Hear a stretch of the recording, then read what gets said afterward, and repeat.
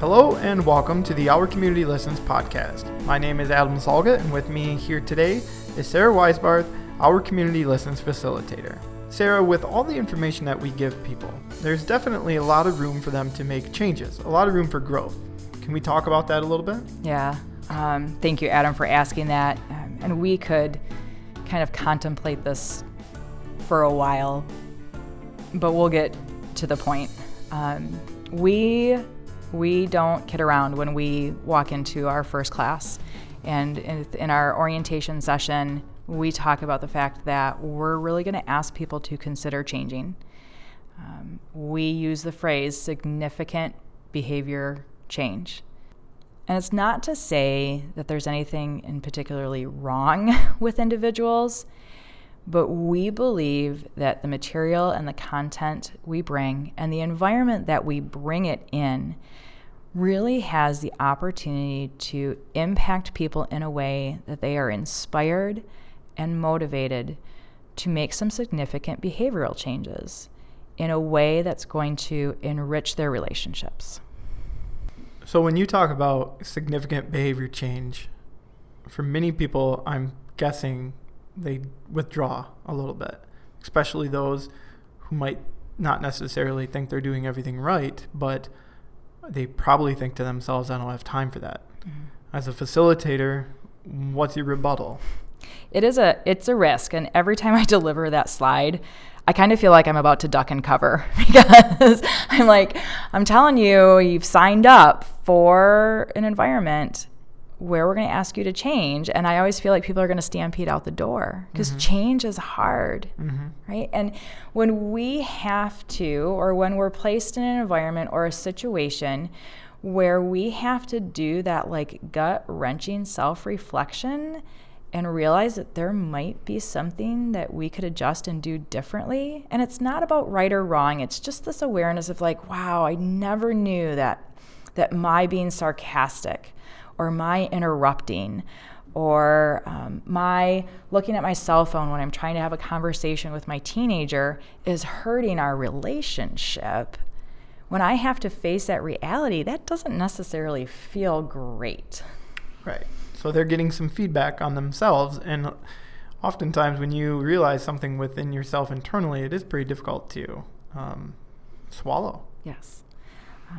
What I really enjoy, you said as a facilitator, I think was your first question. I probably went off a different direction.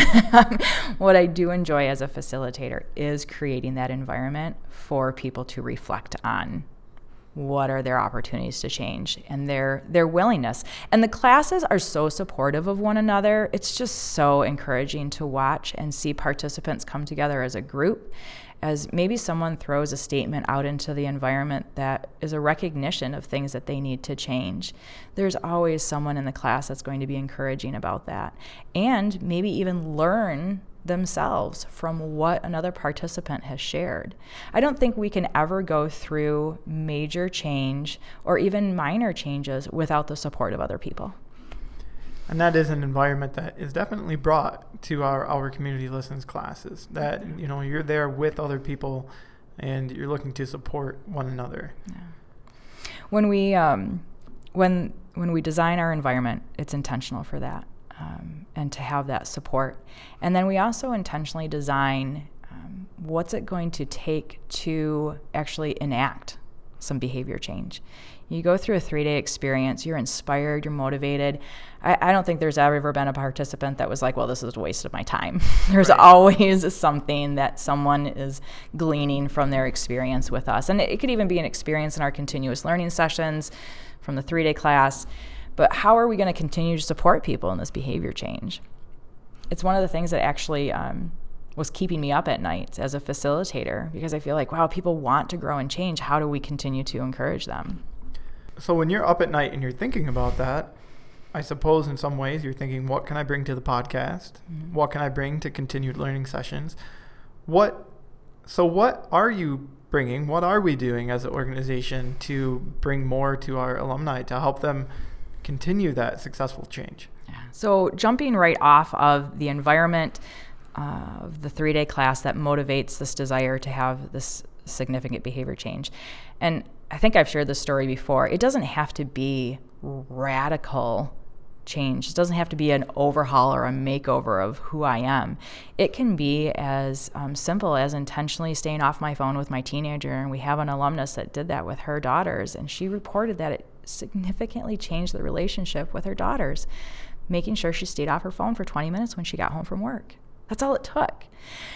But if it's a habit that's in place, it can be hard to break. So some of the things that we do right away before we even get out of class is we have our participants go through an action plan. We have them consider the environment that they want to start creating change in. What is a goal that they want to achieve in that environment, and what are very concrete steps, the actual behaviors that you're going to consider changing. And by having them write that down and then openly share that with each other in class, you've created some accountability. You've put something on paper, and it's actionable. I like that, because a lot of times people will say they're going to do something, but if they don't have that concrete plan in place, it's very easy to just fall away from it. But if you have some almost baby steps and how to achieve it, it's the idea of, breaking things into smaller pieces, making them easier to handle. That should help create some change, and then by change should help create a more positive, happier environment for them to be in with their family, friends, or wherever it might be, maybe coworkers. Yeah, and there's so much content that you could create action steps around coming out of class. I mean, it could be around the DISC, it could be around the communication cycle, it could be around effective confrontation or being a good listener. You could just choose really anything to start to make those changes around. We actually share a model in class. Most people are kind of familiar with it, but like people come into class and they don't know what they don't know. But we share information with them, we inspire change, and now there's this moment where they've realized what they didn't know before. So now you know what you don't know. You mentioned there that there's different areas that you can pick and choose where you want to make your change. I'm curious, do you see as a facilitator a certain space where people try to make a change immediately? I have a guesstimation, or I have a guess, but I'm just curious. Well, I'm kind of curious about your guess. I'm guessing it's going to be right. I figure a lot of people look at listening and that they're going to change their listening first, because in many respects, it's an area that people continue to struggle with, I believe. And it's not getting any easier in our world, in our society, with handheld distractions, everything. So I feel like listening is probably a space that they immediately think, oh, wow, I don't really listen as deeply or pay as close attention as I thought I did. So, yeah, listening is definitely, I would give it 75% of the respondents would say that listening is an area that they're going to work on making change in immediately. And it can be as simple as putting the phone down. And that's their actionable step of becoming a better listener. Some of the other ones that are really intriguing to me is people's awarenesses around their nonverbals and things like eye rolling, or even like the gestures that they use, their facial expressions. And so there'll be a lot of goals and actions around being more cognizant and aware of their nonverbal message. So tell me a little bit about any of the other things that we're doing right now as an organization to support growth and change. So building off of the action steps or the action plans that we do in class, we do have some intentional relationships that we try to help our participants form. We call them learning partners, where we connect participants with one another and ask them to just stay in touch with one another for the first 90 days. Research will show that the first 90 days after committing to a change is going to be the most crucial, important time. And if we can implement those small changes, then the larger change will be more sustainable. And if we have accountability in that and support in that, again, we'll be more successful in that change. So we have our learning partners. So just, touching base with people, having someone that understands the same process that you're going through is incredibly helpful. We encourage our classes to actually stay in communication and connection with one another for that initial time period.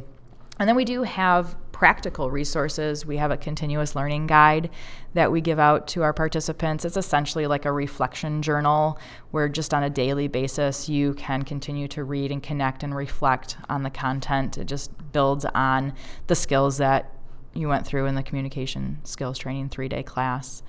So we send people out the door with just a ton of opportunity to stay connected to their commitment. When you send them out the door to stay them connected with their commitment, how are we then trying to reach back out to them? Because it's easy for them to fall off. Yeah. Oh, yes. One of the things that touches my heart about our programming is our participants' desire to still stay connected with the organization, connected with the content, with one another, and with our facilitators. In order to help foster that opportunity for them, we have our continuous learning sessions, where we offer in our different regions throughout Michigan, and our chapters nationally offer it as well, where we offer in-person facilitator-led continuous learning. And it's really just going to be a shot in the arm or a refresher or a deeper dive into the topics and content that we do in that 3-day class. So it might be about DISC. It's almost always about effective confrontation, because people really want some support in that area. So we'll do 1.5 to 3 hour sessions depending on how each chapter formats them, where we can continue to support with education, information, inspiration, guidance. That's awesome. And I think doing those locally is very key because people need to do that. But I'm going to tell you, I'm excited for the one day when National announces a national community picnic in St. Louis, Missouri, maybe, center of the U.S. So all of us can get together, all of us like-minded, Our Community Listens people, alumni, I should say, and have a community picnic. I'm just throwing it out there. It's just a thought. I think it'd be good. Well, you know what? There is so much desire to stay connected with the people that you went through class or connected with people that are like-minded. And when you really think about how our material gets infused into a community, you do start to run across people that have obviously gone through class, and you're using the same lingo and you're using the same intent and the same presence with others. And people will be like, you've been through that 3-day class, haven't you? Yeah. And then those connections throughout a community naturally develop. So we do have that understanding that keeping those connections are important, and that social time is important, because we do want that. And I love that you brought up the fact that we can connect nationally. I don't know if we could all fly to St. Louis, but there is merit there. We can drive. We could. But we're going to start webinars, where it might be a webinar conducted by our Charleston chapter that any of our alumni can jump onto. So if scheduling is a limitation to get into an in-person session in your local chapter, the webinars will be available, and anyone can jump on those, and they'll be recorded, and we'll have those as a resource as well. So we have great accessibility to continued support with the content. That's all very exciting, Sarah. Thanks so much for taking time to share some of this with us. Anything else you'd like to add about staying connected? Well, obviously we have our podcasts, and there's a lot in the works going forward that we hope to roll out and pilot at the end of the year with additional, I call it value-added content. Basically, it's going to be content above and beyond what people have already experienced that they can engage with our organization as well to support their own personal development and growth. That's outstanding. I did not mention the podcast because, frankly, if you're hearing this, you're listening to the podcast, and we greatly appreciate it. But let me jump off of that, because we are developing, maybe we would call them mini sessions off of our podcast, where a team or a group can engage with our organization and get access to activities, discussion questions, and going deeper on their own around the content of our podcast. So it's like you get to hear the content from a facilitator, and then you get to experience it with your group or your team. Again, super exciting. And I'll say this, alumni, if you are interested in any of this, if this does sound like something you'd like to be involved in, or something you'd find as a valuable resource, let us know. Find us on our Facebook, Our Community Listens page, or any of the chapter pages. Make a comment on this podcast release, or make a comment on the SoundCloud page. Send us a message. Write us an email. If you have carrier pigeons, we accept those. We will feed them and send them back. They know what they're doing. So any option that you have to get in touch with us to let us know you'd be interested, we would love to hear it. If you do want more information on Our Community Listens, visit our website at ourcommunitylistens.org. And don't forget, alumni, you are the message.